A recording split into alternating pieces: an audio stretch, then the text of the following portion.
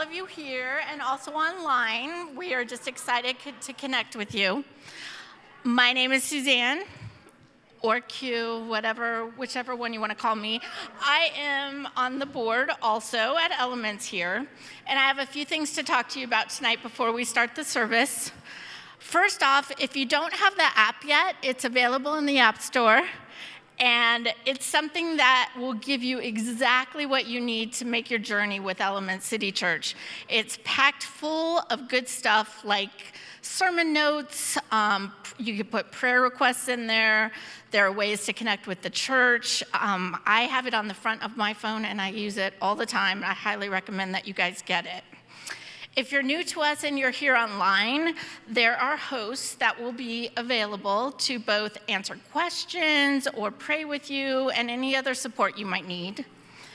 If you're new online or in the building, we would really like to connect with you guys. And we know that it's hard to come to a church when you're new. We've all been there, we've all done it, it's uncomfortable.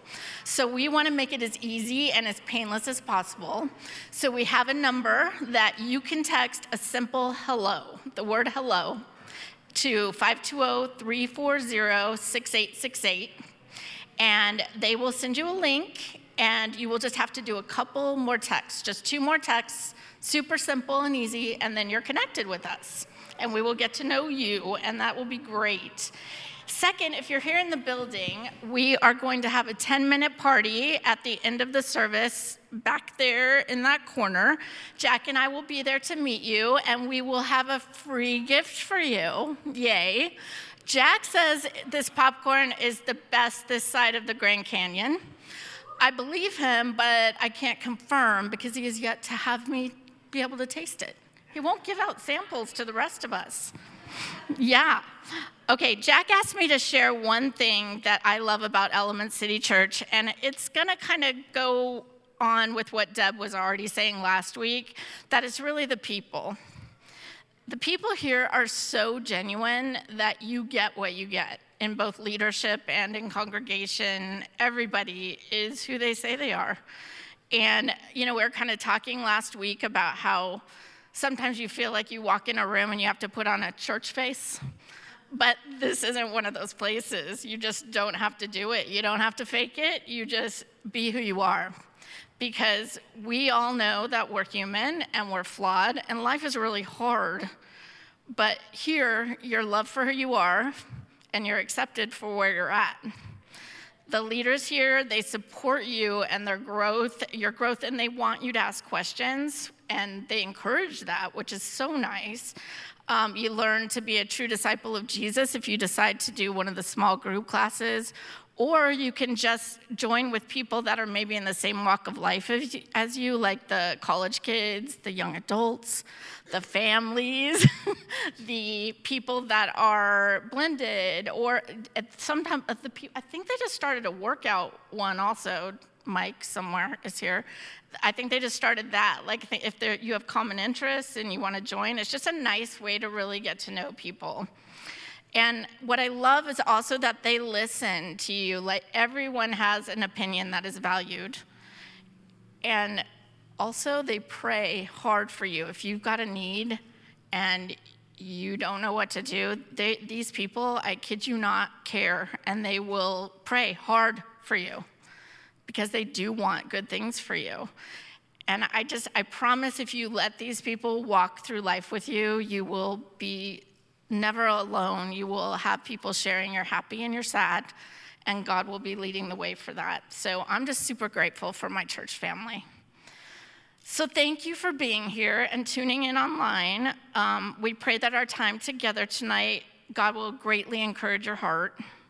And every Sunday we pray for the Church of the Week, and this week it is Pantano Christian Church, which many of you know is where we originally were launched from. So they're really special to us. Glenn Elliott is the pastor. So let's pray. Dear Lord, tonight we pray for Pantano Christian Church, Pastor Elliott, and all his team members and congregation. Lord, tonight we pray that you walk beside them and guide them as they navigate through some pretty big changes. Lord, give them direction and insight and discernment as they search for a successor for the lead pastor role. Lord, we also ask that you ease the transition of their programming due to construction that they're doing in their auditorium, and give them the grace and peace in the chaos of change. Help them to remember that no matter what the circumstances, you are always in the greater purpose of everything they do. Help them to continue their passion of loving people to Jesus and serving our city. May their efforts in your name continue to be fruitful. We love you, Lord, and we are so grateful to be intertwined with so many special people and amazing churches that are all fixed with their eyes upon you, working together towards your purpose. Amen. Amen. Well, can you guys stand up with us tonight? Come on, let's put those hands together.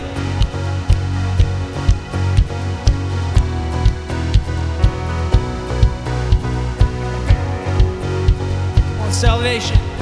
Salvation, tearing through the dead of night. See the kingdom burst into color at the speed of light. Freedom, shaking up the atmosphere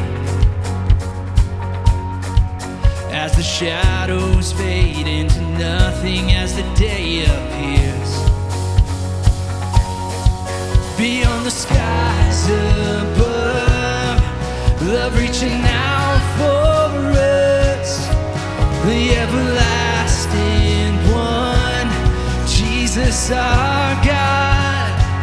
Oh, we look to the sun, set our eyes on our Savior, see the image of love, sing His praises forever.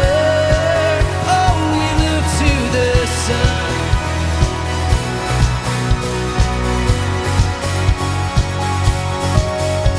Creation waking up to kingdom come.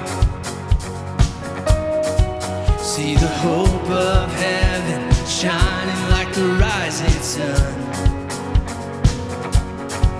Now forever lifted up from death to life.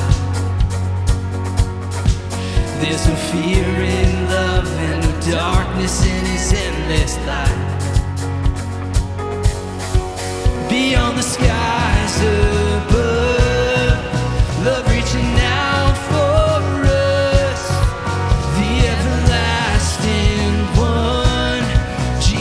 our God. Oh, we look to the sun, set our eyes on our Savior, see the image of love, sing His praises forever. Oh, we look to the sun.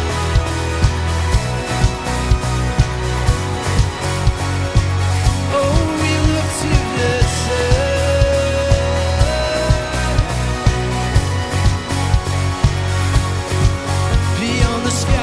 Above, love reaching out for us, the everlasting one, Jesus our God. One more time. Beyond the skies above, love reaching out for us, the everlasting one, Jesus our God. Oh, we look to the sun. Come on.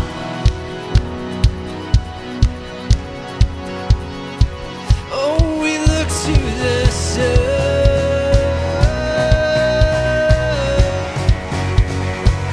Oh, we look to the sun. Set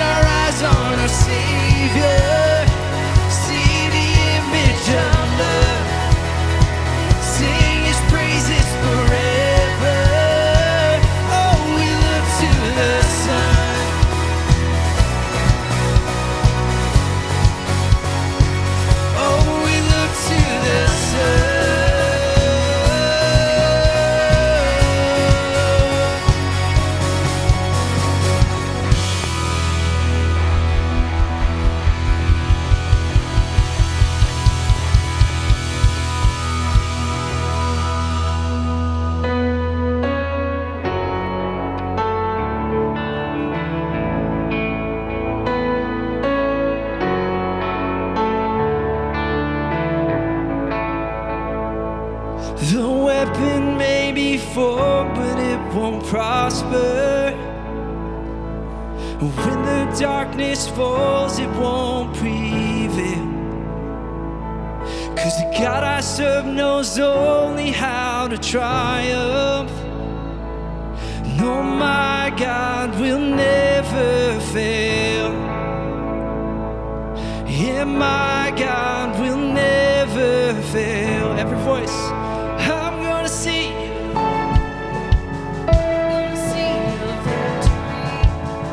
For the battle belongs to you, Lord. I'm gonna see your victory. I'm gonna see your victory. For the battle belongs to you, Lord.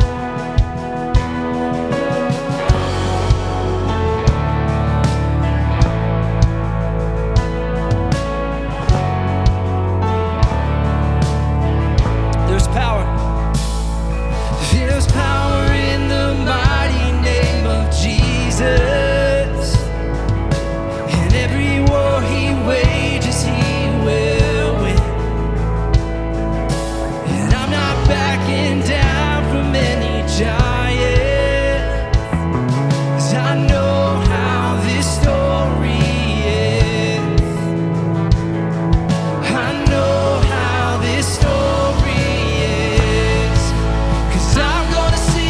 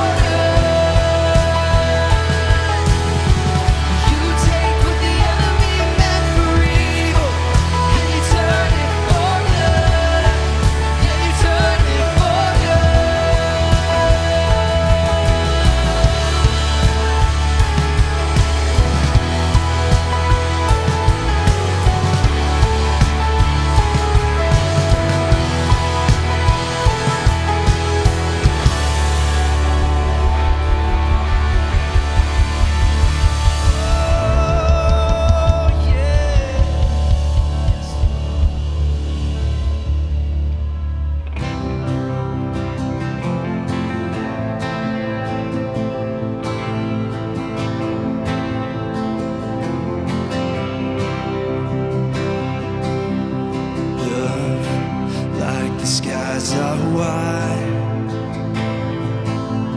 crashing down to bring the world to life. Hope came dancing on an empty grave.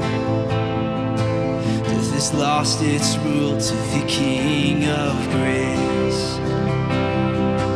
Be the crown in the light and sound. Be the fire burning inside out. Be the love casting out all fear. Yes, Jesus, let your name rule the atmosphere.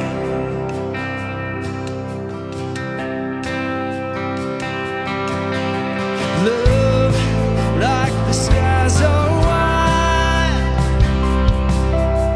crashing down to bring the world to life. Hope came dancing on an empty grave. Death has lost its rule to the King of grace. Be the crown in the light and sound. Be the fire burning inside out.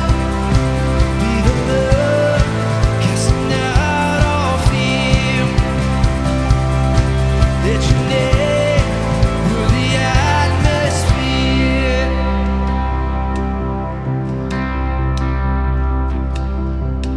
And we owe it all to Jesus.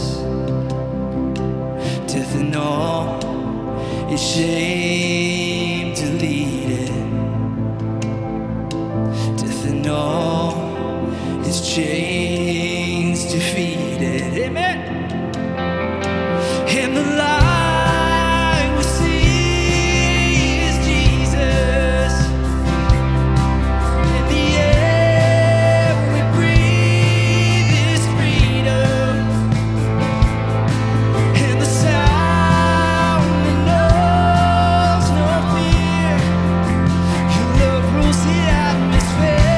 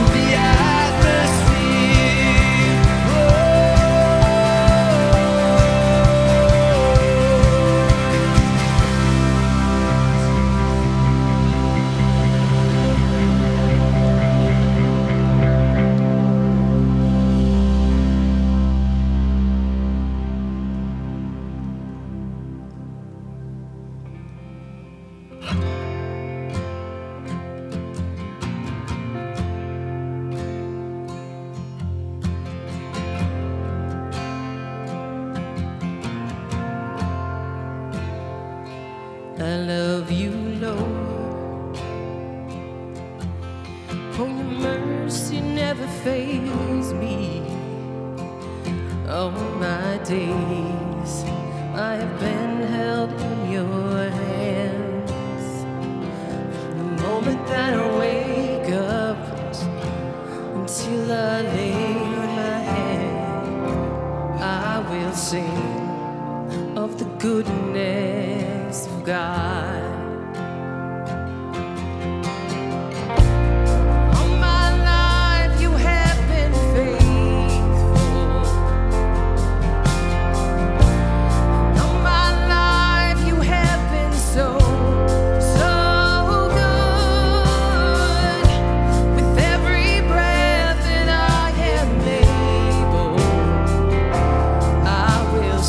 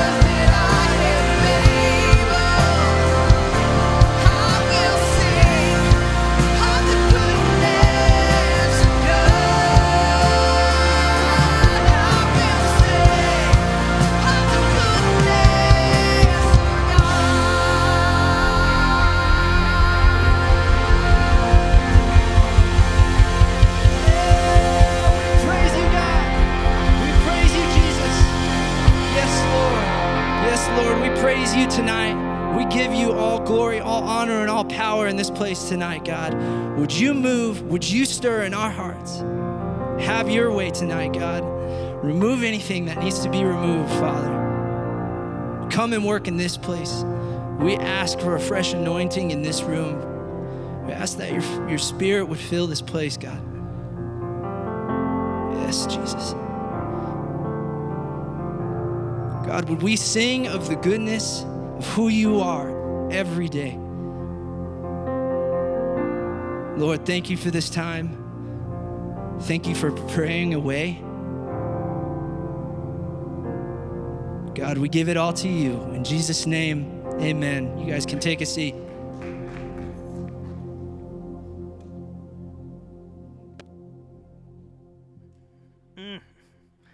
It is so good to worship together.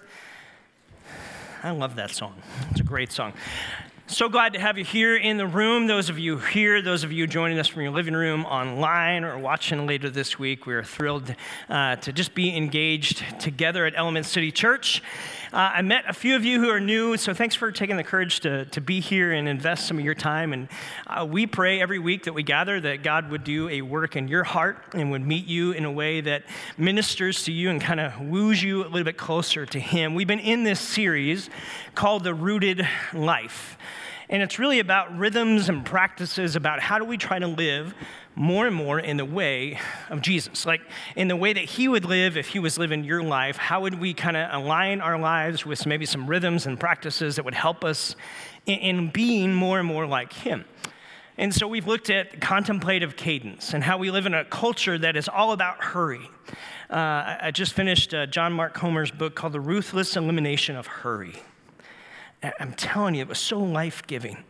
And it's everything we talked about in that week, but just kind of on steroids. So just kind of helping us in a culture that even in the midst of a pandemic, just has this current of hurry that kind of flows underneath us. And we've got to do some things that help push back against that to maybe live more and more the way of how Jesus actually lived. And so practices with that. We talked last week about holy sexuality. And what does the scripture have to say about that? And how does it call us, no matter where we are, into this pursuit of the way God designed and what He calls us to. And so if you've missed any of those, I just invite you to go back. Our app is free. You could download it. You can kind of go back to, if you go down to the bottom of the app page, it says sermons. You can go back to series, like if you're really bored for like the last 4 years, if you wanted to do that. But I don't recommend that. At least don't binge that, because that's weird. But you can go back and catch up on this series. How many of you grew up playing with Legos? Where's my Lego people at? We have a giant conglomerate of Lego people here. How many of you, if you're honest, still Legos? Okay, I know Morgan, because I've been to his house, and he's got like these incredible Lego collections. It's pretty awesome. Legos, I don't know if you know this. Do you know how many pieces of a Lego are molded every single day in the world? In 1 year, Lego makes about 36 billion pieces of Lego. Sometimes it's those one little thing. Sometimes it's bigger, that type thing. That comes out to about 125 million pieces a day. About 5 million pieces every single hour in Lego factories are being produced. And how they're produced is they're molded, right? The truth is, we're all being molded, if we're honest, and look around us. In that, if you wanted to build the Eiffel Tower of Legos, you would need to put together over 3,428 pieces. If you wanted to build the Ghostbusters firehouse, 4,634 pieces. The Taj Mahal, 5,922 pieces. Anyone have the Millennium Falcon Collector Edition? I know you do, Morgan. I've seen it. Yeah. 7,500 pieces. What puts that together? Each piece being molded. And that's what I want to talk about tonight. This idea of molding, this idea of the fact is we're all being molded in a way. We're not Legos, and so I'm not trying to compare you to Lego, but if you want to think you're cool, you could be Lego. But like each of us are being molded by our choices, by the culture around us, by the habits that we have, the people that influence us, and other forces around us. That's kind of the external molding that goes on. But tonight, I want to look at this practice that Jesus really has about discipleship. We talk about that here as a church, that we don't want to be, in a lot of ways, some people would say, hey, I'm a follower of Jesus, and they almost wear that like a bumper sticker. And what we want is to be a follower of Jesus. And what Jesus defined that as is kind of a disciple. Someone who, in a lot of ways, would be like in a modern day setting, in a trade school setting, would be like an apprentice. Someone who's apprenticing after a master, or apprenticing after someone who's got more experience and been down the road. And that's Jesus' context when he talks about follow me. He's not talking about just, okay, understand a couple things around me, about me. He's saying, no, follow me. Like literally, like do what I do. Practice the way I go about things, think the way I think. So a disciple is one who is following after, and a discipleship is more concerned and focused on kind of the internal molding of our heart, our character, our decisions that come. Jesus likes to work from the inside out. And so much of our cultural context of what tries to mold us, what Paul would talk about, the Apostle Paul, don't be conformed to the world, he says in Romans 12. And that's kind of this external molding, this external kind of conforming to the ways of the world. We got enough of that. What Jesus is saying is, I want to transform you from the inside out. And so I want you to be deeply formed, and I want you to be a person. I want to focus on who you're becoming, not just what you're doing. And there's a difference in that. And there's a tension that comes with that. And maybe one of the most effective strategies that the church could have to have influence in the world around us is not necessarily about what we're doing, but about the kind of people we're becoming.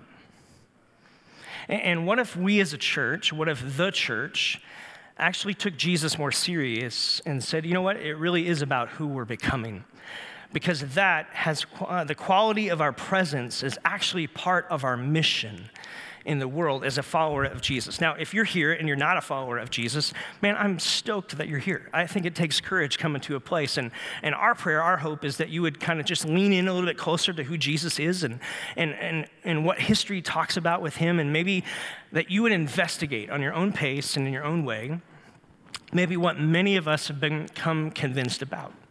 That Jesus really is who he says he is, that he's the Son of God, and that his life and his death and his resurrection actually paved a way for us to have a right relationship with the creator of everything. And that it's not about what you do to earn God's approval, it's about your acceptance of who Jesus is. Is he really telling the truth, or is he not? And that's what you have to wrestle with. So if you're investigating, man, keep investigating.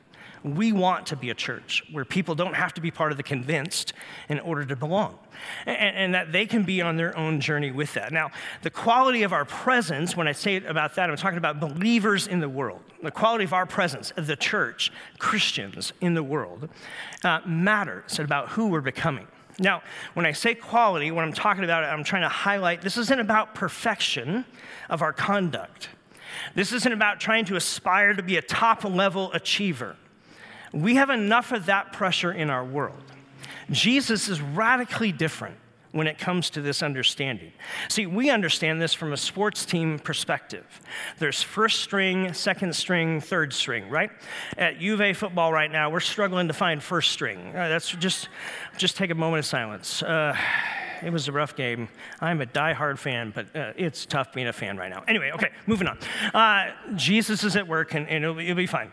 Eventually, maybe a decade from now. So we understand first string, second string, third string. We understand from an orchestra perspective, if music is a part of your background, you understand first chair, second chair, third chair. And so we understand quality from that sense. But what I want you to understand and wrestle with is quality from God's point of view isn't necessarily perfection, isn't necessarily you've got it all right and you're the highest achiever. The good news for us is that you're saved in grace, you're meant to live in grace, you're meant to be empowered by grace. You're trained as a saved one who has put their faith in Jesus, and now he's enlisted you to go as a sent one. You and I, as followers of Jesus, now live sent out to the world to be a missional presence in this world for God. It's kind of like Jesus with skin on. in a practical, tangible way. We're representing. Jesus said you'll be, or Apostle Paul phrased that you'll be his ambassadors, if you will. You have the authority, you're representing him. You're not him, but you're representing him. And what if the church actually took that call a little more serious and leveraged their lives to be a little bit more of the hope and peace and joy and presence of God in the world and in your world? Your scope of influence, the people that are right around you. What if you saw yourself as a sent one? Now, I know for some of you, you're like, whoa, preacher guy. I'm new to my faith. I'm still trying to figure this out. I said yes to Jesus, or I'm contemplating saying yes to Jesus. I'm not quite there yet. And here's Jesus's enlistment plan to make you a sent one. Here it is. In one sentence, are you ready? Did you say yes to Jesus? Okay, if you answer yes, you're in. You're part of the team. You don't have to train in order to get sent. It's fascinating when you study the New Testament. You understand this is, Jesus is saying, listen, I'm for all people, and once you put your faith in me, then you're good, you're on the team, out you go. You don't have to try to train and then work your way up to first or second or third chair. You're actually in the chair, you're part of the orchestra, you're part of the team, go. You're on mission now with me, in partnership with me. The good news is that Jesus doesn't wait for us to be perfect and to invite us into his mission. On the contrary, being perfect actually disqualifies you from partnering with him. With Jesus on his mission, when you read through the scriptures, you'll see again and again that God doesn't call perfect people because there ain't none of us here. We're all broken. There's a line from The Simpsons, one of the longest running shows in the history of our world. I don't know what that says about America, but Homer Simpson, upon reading the Bible, says, everybody's a sinner, except this guy, referring to Jesus. And the truth behind that is very valid. We're all broken. We're all sinners. We're all messed up. And yet that doesn't disqualify you from being part of Jesus' mission. Look at his very first disciples. Think about this. Jesus is arrested. He's taken to Golgotha. He's crucified. Who's with him in that moment? Every one of his disciples who spent 3 years with him, except for John, has ditched him. Run out. Deserted. Because they thought they'd be next. And so if your life's on the line, what do? Run. And so that's what they did. John is the only one who's present there, and some women who are part of there, and his mother. He was left alone to suffer and die, and after his resurrection, the disciples locked themselves in the room for fear that they would be next. The disciples had failed Jesus. They dropped the ball and dropped out. Who would want them on their team? Not me. Your teammate drops out, you drop your teammate, right? That's part of the call. That's part of the challenge. And they ditch him. But see, Jesus isn't like that. Here's, I think, one of the most fascinating passages in the scripture. Post Jesus' resurrection, here's what we find. Jesus went back to his failed dropout disciples, and instead of bringing up their mistakes and their miscues, he picks them up, sends them out on a mission. After coming to them face to face, here's his words that he says to them. Peace be with you, shalom upon you. Peace be with you. As the Father has sent me, I now send you. Think about that. Think about that. You've bailed out on Jesus. You've ditched out. You've run for fear of your own life. And Jesus, the Messiah, the resurrected one, stands in your presence, and he doesn't say shame on you. He says, peace be with you. As the Father sent me, I'm now sending you. No, Jesus, you don't understand. I'm not good enough. I failed. I dropped the ball. No. As the Father sent me, I now send you. No, surely not me. Maybe this guy behind me, this guy over here. But whoa, mommy, I'm Peter. I denied you 3 times. That's pretty bad. Messed up. I ran out crying. No, Peter, especially you. You're on my team. As the Father has sent me, I now send you. Friend, as a follower of Jesus, that calling upon your life is bigger than you'll ever get your arms around. You're enlisted as someone who has said yes to him to be part of his team. The good news of the gospel is that even when you make mistakes, you don't perform, you can't get your act together, Jesus comes to you and says, I want you, I'm calling you, I'm sending you. You're in the game. Let's go. You don't have to train for it. You're just there. He knows you got problems. He knows you got hangups. He knows your failures. He knows your weaknesses. And in spite of all that, you're still invited and enlisted into his mission. Why? Because a disciple is one who's part of being in the game. We've defined discipleship around here as a disciple is someone who knows and follows Jesus, is becoming like Jesus, and is committed to the mission of Jesus. The missional task of the church, to be a missional presence in the world around us, is not optional. You're part of it. Now, that is an exciting thing, and that should also be a little bit of a daunting thing. That should be a little bit of a humbling thing. And that may require some things of you and things of me. An invitation to surrender a way of being on mission that doesn't compartmentalize. Oh, Jesus, I'll do some things for you. But this idea of being a disciple, I don't know if I want to sign up for that. I'll do some things. I'll throw a little bit of money in the plate. You know, I'll be nice to that cashier when they're having a rough day. I'll do kindness. The world likes that. And so I'll do some things. You want me to rearrange my schedule? Whoa. You're calling me to a deeper investment into actually living the way you lived? That's going to sacrifice some things. And Jesus would go, yep. I'm all in for you, and I want you to be all in for me. And so do we get that right perfectly? No. But it's this constant investment and an inviting into next steps with him. And so, friend, as a follower of Jesus, what's your next step? Should be a question that's always in the forefront of your mind. Jesus, what's my next step with you?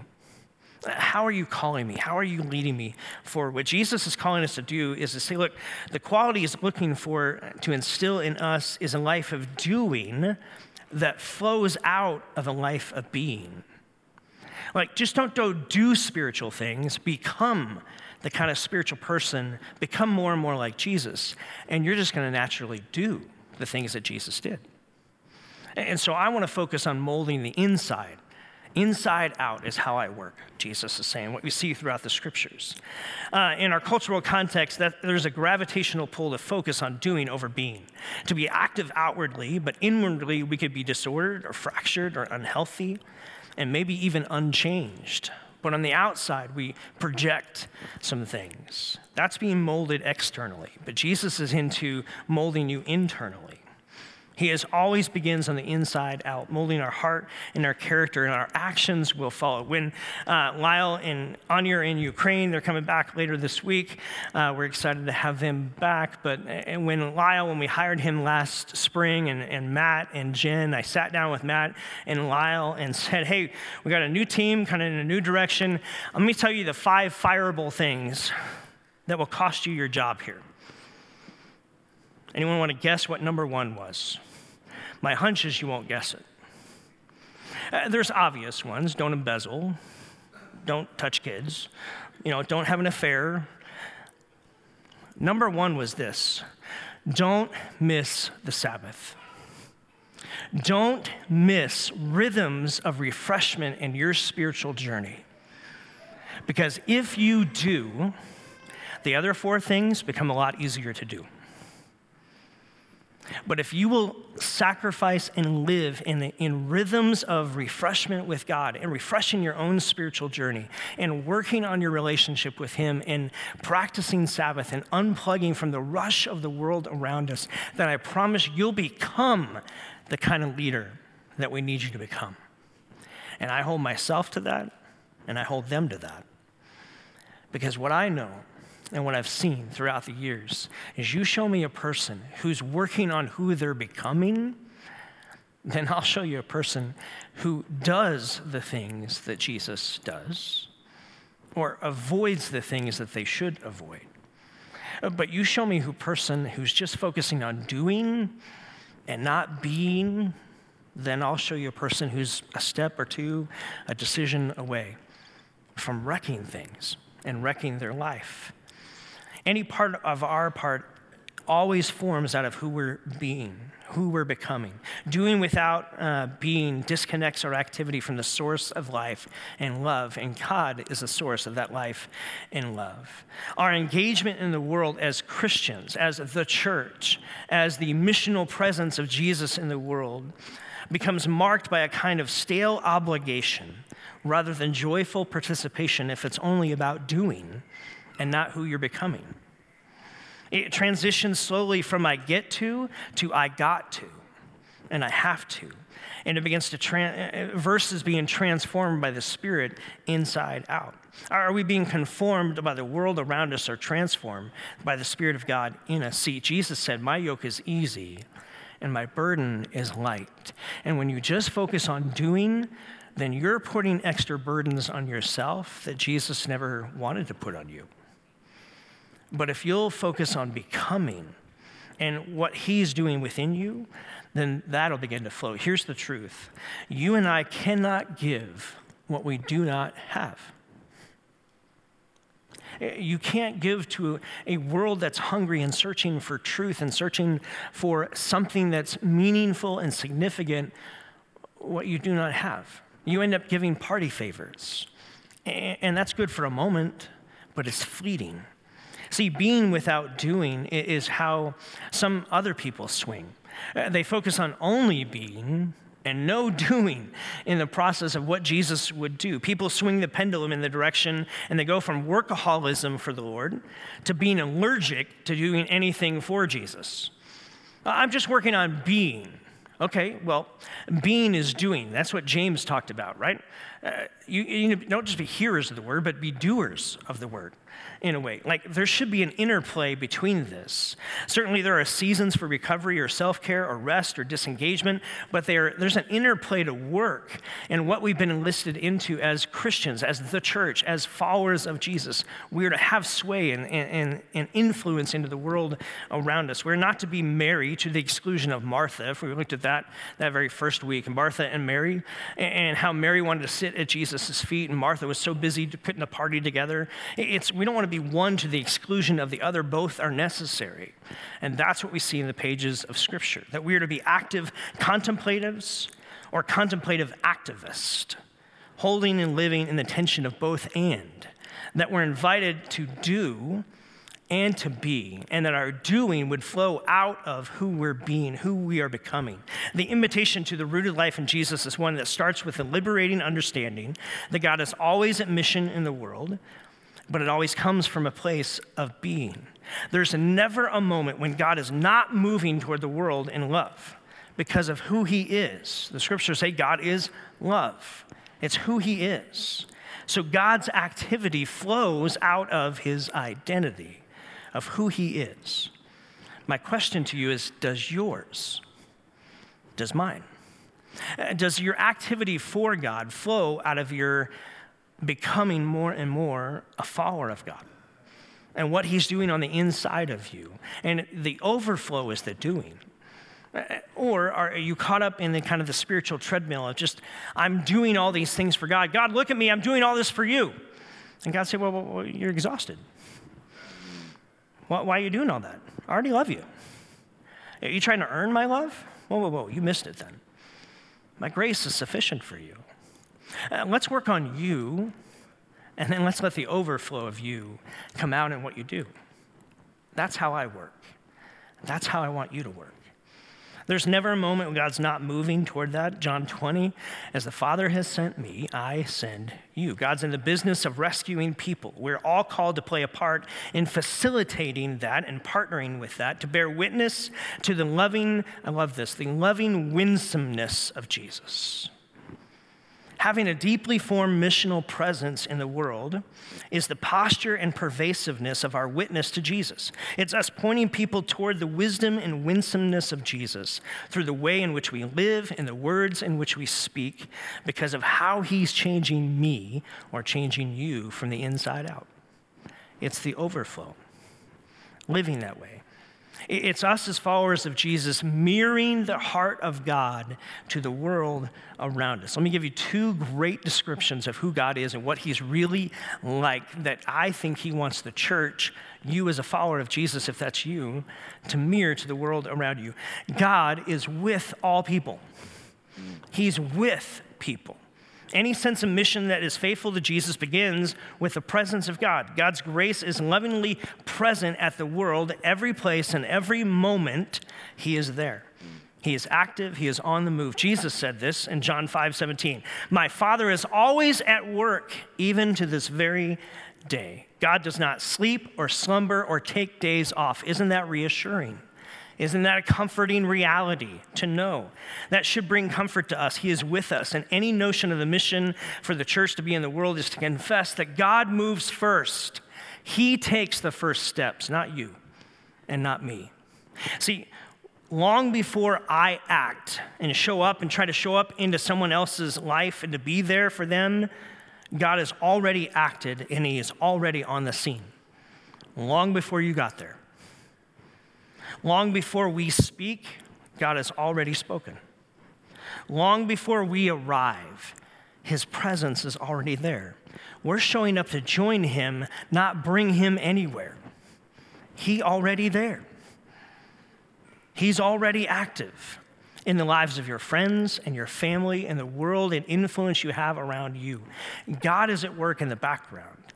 You may not see it, and they may not even see it. But I'm telling you, long before you speak or long before you show up, he's already there and already at work. We show up as a missional presence just to join him and to put some tangible expression to who he is and what he's about. All through the Hebrew scriptures, we see the manifest presence of God showing up and acting on behalf of the people, from the pillar of fire to the cloud that led them to the tabernacle that we see established, and that theme is taken further in the New Testament. In the opening pages of each gospel account, we read the stunning news that God was taking up residence again closer to his people. This time, not in a cloud or a pillar, a fire or tabernacle or temple, or through the words of the prophets, in Jesus Christ himself. God in a bod showed up, come to dwell among his people, the miracle of the incarnation. I love how Eugene Peterson writes this in the Message translation. He says this, John 1:14, the Word, speaking of Jesus, the Word became flesh and blood and moved into the neighborhood. God's presence is with people. God can't get enough of people. And from Genesis to Revelation, we come in contact with a God who refuses to be without a people.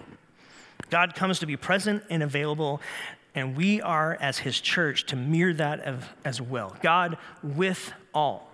Secondly, God for all. God is for the world, period. As Christians, we are often known by what we're against rather than what we're for. Why is that? A simple test will confirm the truth of that. You bring up any divisive issue in the world, politics, sexuality, race, immigration, and so on. And what you'll find is Christians clearly asserting what they are against. But any conversation regarding the nature of God must always begin with what he's known for, who he is, and what he's about. Now, he may be against some things or have strong thoughts and truth about things, but he is always for people. That's his heart. Missional presence takes on that posture as God the Father revealed in Jesus. Our world's often marked by a level of such hostility and vitriol that compassion feels like it's an impossible reality. Mother Teresa famously said, if you judge people, you have no time to love them. Maybe that's the challenge for the church in our day. The posture of being against the world is one that has marked Christian witness throughout history. But maybe what makes genuine Christian engagement in the world different is that we don't hate people that we're trying to see God change. What if we just did that? Like, I don't know, love people where they're at. It doesn't mean I have to agree with everything, and it doesn't mean I have to admonish everything, but I want to start there. That takes a profound work of the Holy Spirit in our lives to become, because we are formed in our world to be against things. But in Christ, we are called to mirror his heart, which is a heart that is for. We are to live as sent people. As the Father has sent me, I now send you. And you're to be with all, and you're to be for all. Jesus' sending is a gracious thing. He sends us as his representatives, his heralds, his ambassadors. One of the greatest acts of grace is Jesus calling his very first disciple and every disciple throughout history since. And if you're a follower of Jesus, then friend, you're invited to be a disciple of Jesus, period. That's the invitation. Now, some of us want to say, okay, well, now I got to train up for that. No. You're saved. Now you're in the game. You're sent. As the Father has sent me, I now send you. And so with the time I got left, I want to give you 2 practices that I think will help the church, will help you, will help me as we grow to try to say, okay, God, how can you leverage my life as a missional presence in the world to point people toward Jesus? Like the best I know how, the best we can. How do we go about that? And the first one is this: godly hospitality. And this is greater than hotel hospitality or resort hospitality. This is a godly hospitality that says, see, throughout the New Testament, Jesus demonstrated hospitality. In the ancient Near East, hospitality was a staple and a cultural norm in reality, but Jesus transcended that norm. See, hospitality is not about simply opening up your home, it's about opening up your heart to others, meeting them where they are. Because of his ministry, traveling around all the time, always on the move, he was the most hospitable person that the world knew. In chapter 9 of Matthew, the Gospel of Matthew, Jesus creates space to welcome and to connect with people who were considered outsiders. He had just invited Matthew to be his follower that day, and then that night, Matthew throws what some scholars have said the Matthew party, right? Where he just invites the people that he knows, which are, let's be honest, scoundrels in a lot of ways. Tax collectors were seen as evil people in his day. What was Matthew? A tax collector. He cheated his own people to gain money and influence and worked with the Romans. Like he was a no-no, untouchable. But Jesus said, I want you. Come follow me. And Matthew leaves everything, and then he goes, man, I got a bunch of friends who need this hope. So I'm going to throw a party. And Jesus showed up at the party. Matthew opened his home, Jesus opened his heart, and both are needed when it's godly hospitality. Hospitality requires a posture of welcome. It says you belong here. It's good that you're here. There's this is why he was so scandalous. He had the nerve to touch people who were contagious, to sit with people who were regarded as corrupt, and to be with those who were labeled or deemed unworthy. He said, I'm with you. I'm for you. I got you. I'm not running. I'm here. The grace of Jesus knows nothing about the world's limited categories projected onto people. That's a worldly thing. Jesus doesn't project that. Hospitality is a holy act because it mirrors the God who welcomes and receives, a people of God. We're called to be an extension of that as the people of God. The reason we are to be hospitable and to open our hearts to others is the way that God opened his heart to you. The rooted life is one that creates space for others. We don't create space in order to launch into preaching at them or to try to convict them of their wrongs. Remember, we're opening our heart to them. These aren't like opening arguments of a trial. We're creating space. I love how Henry Nouwen writes this. He says, hospitality is not to change people, but to offer them space where change can take place. God is the change agent. You are not, and neither am I. You're on the team, but you're not the agent of change. That's God's job alone. He does just fine at that. And he does it in the perfect timing. Why? Because he's already been at work there long before you showed up to partner with him. And the church, as the missional presence of God, we need to understand that. God's already at work here. I'm just joining him. He's the one who will bring about the change that's needed. The way to change a life is not by judging people, but by embracing them, welcoming them. You don't have to condone behavior in order to commit to loving a person where they're at. That's what Jesus demonstrated. It begins with welcoming them, seeing them, listening to them, giving them your attention.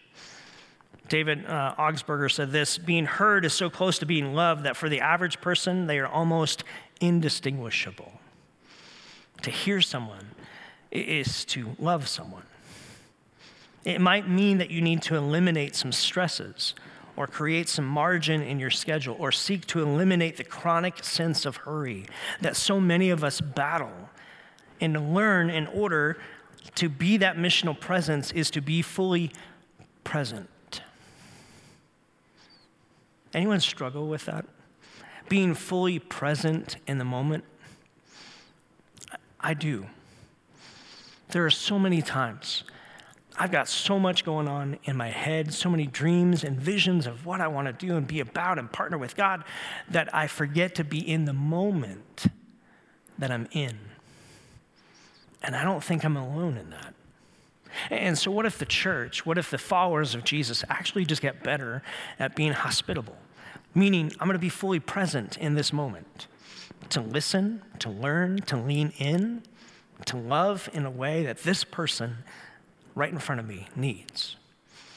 To be the best I can be, to be Jesus with skin on, and how he would interact in this moment. And how can I partner with the Spirit on that? You are an active agent for God and his good in the world. I love how scholar N.T. Wright talks about active agents. We use that language a lot around here. That you as a follower of Jesus are an active agent for God and his good in the world.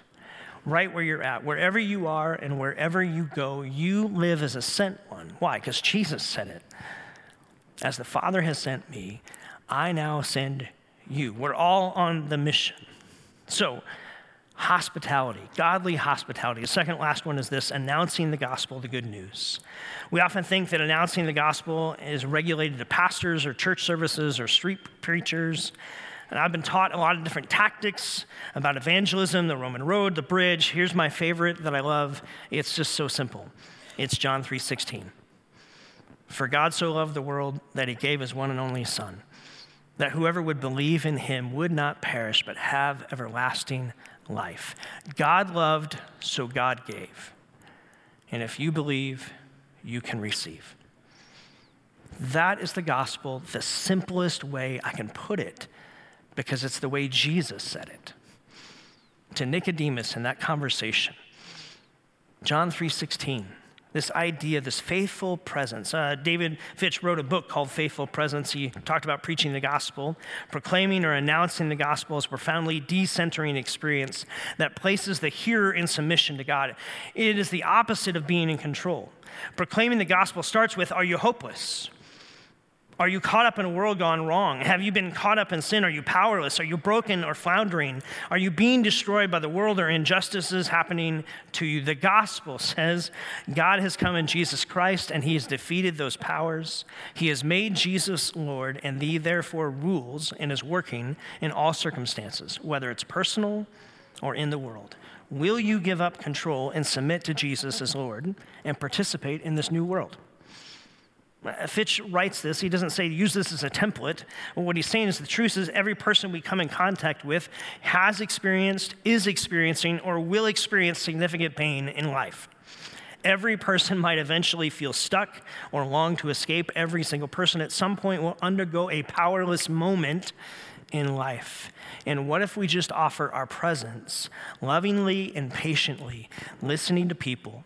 We will find ourselves in a better place where spiritual conversations can ensue and happen when you're just a missional presence in the lives of people. And why are you a missional presence? Because Jesus said, as the Father sent me, I'm sending you. If you're my follower, you're in the game. Let's go.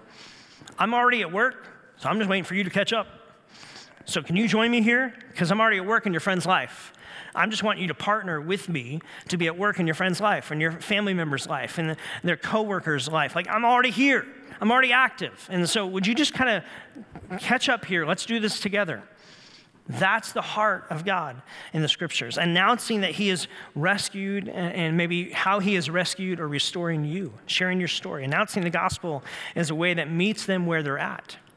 And that can seem scary, but it's this beautiful invitation to say, man, here's how God's changed my life. And I think if you lean in, he might change your life too. How can I partner with God? Who has he placed around you where he's already at work? And how can you join him there? I'll close with this statement, right from the mission of this church: to reach, equip, and send. Each follower of Jesus is to live sent as an active agent for God and his good in this world. We are each sent daily on mission to be his ambassadors in how we live, speak, and interact. We do this actively, we do it locally, and we want to do it globally. That is what we're about. That's what you're invited into. And so that's what I want to pray for you, is that you would discover who God might be at work around you and that you'd partner with him in that and saying, God, would you just help me to be a tangible expression of you, of your presence in their life?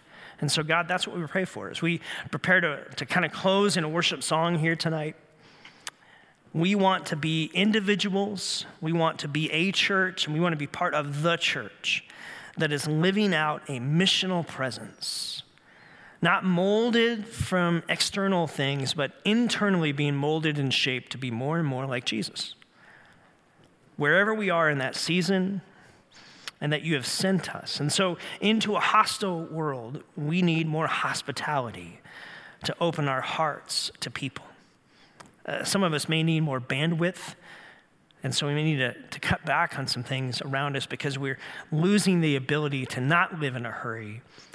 And so we're not fully present where we're at.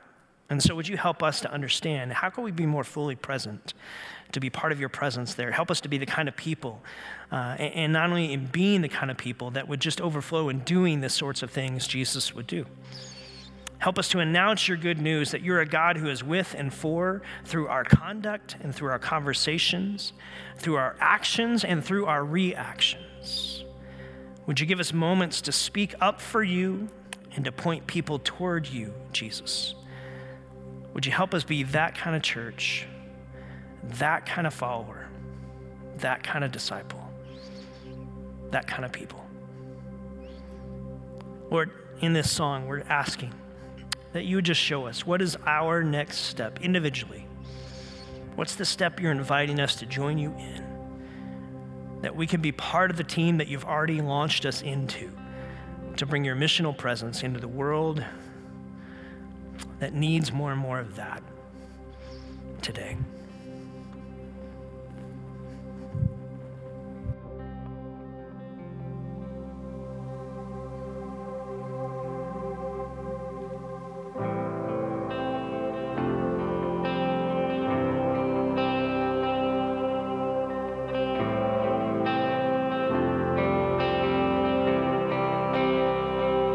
Choose this day to be grateful, Lord. I give you praise with an open heart, waking up to heaven. I'm waking up to you. I'm waking up to heaven. Waking up to you. I choose this day to be grateful, Lord. I give you praise with an open heart. I'm waking up to heaven.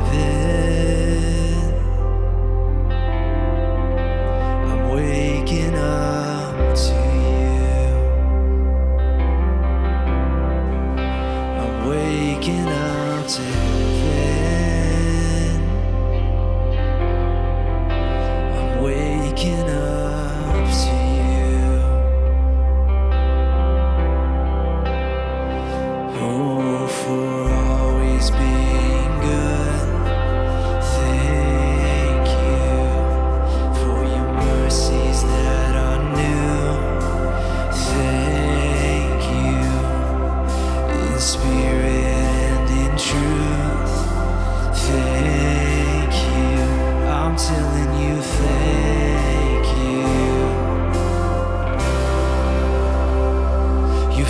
faithfulness like the sunrise.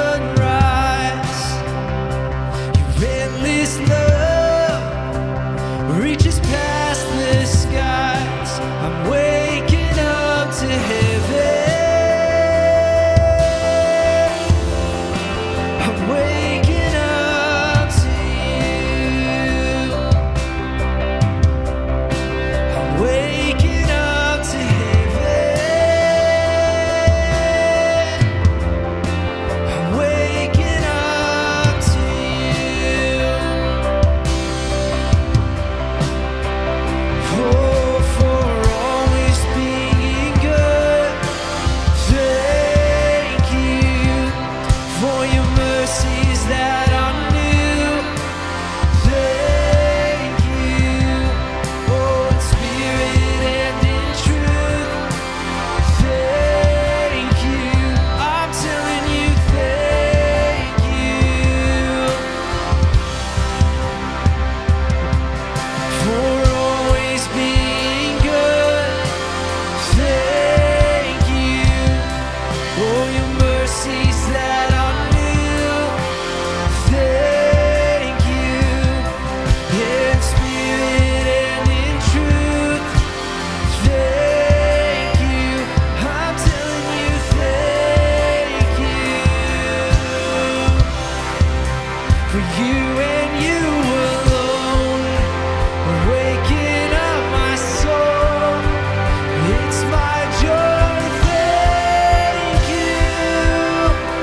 Thank you, and you alone, stirring up my soul. It's my joy. Thank you, and you alone, waking up my soul. It's my joy.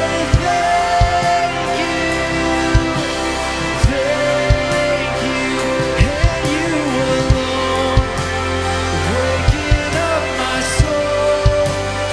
It's my joy. Thank you for always being good. For your mercies that are new. Oh, in spirit and in truth. Thank you, I'm telling you, thank you. Yeah, for calling me your friend. Thank you.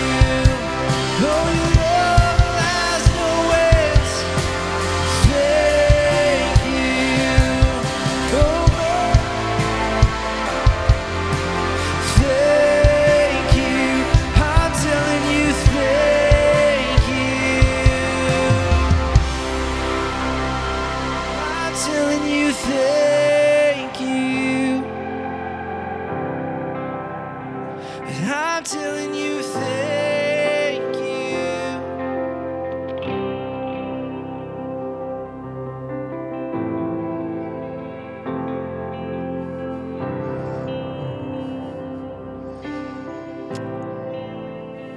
God's so good to us.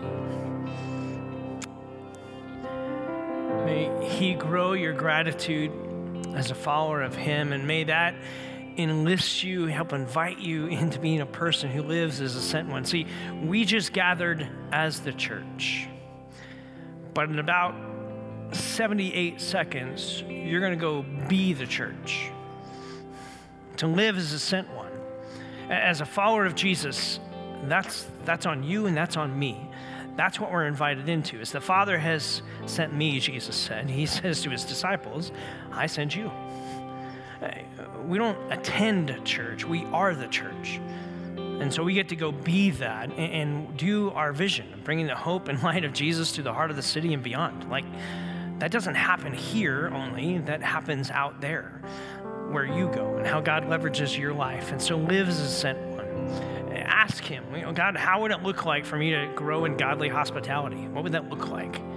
What would it look like for me to start announcing like pointing people to you, like with my words, not just my actions, but like maybe inviting them to be a part of that. So again, thank you for tuning in online. Thanks for being here tonight. A couple just thoughts. Thank you for all of you who partner with us financially. We don't pass a plate here in the service, but we've got a couple giving boxes in the back. A lot of folks give through the app. On the app, you can fill out the connection card if you're new. I'd love to meet you at the 10-minute party right back here in the corner in about 60 seconds. So if this is your first Sunday, I want to invite you back then, and you get a bag of the best kettle corn this side of the Grand Canyon. I'm telling you, it's the best. So like, that's for you. If you're new, if you're not new, you don't get it, okay? Tough, just life is hard sometimes, and you just got to deal with it. So 2 quick things I want to let you know about that are coming. October 30th, we are doing kind of a trunk or treat harvest festival here at the church from 10 to 1, partner with Emmanuel Baptist Church.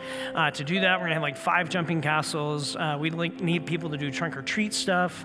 We're gonna find out more details about that. We're gonna be collecting candy and like little prizes that can go in boxes or into little candy bags over the month of October. So I'm giving you a heads up for that. And then either end of October, early November, we're going to do a tailgate after party where we're inviting you to wear, not the Cowboys jersey. Deb, you could do that.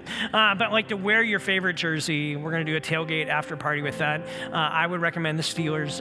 They lost today too. This is a rough sports weekend. Okay, so we'd love to invite you to that. Just keep coming on a Sunday. Stay connected. Again, if you are new, 10-minute party. If not, say hi to 3 or 4 people on the way out. May God bless you, and may you know that you're being sent to represent him now.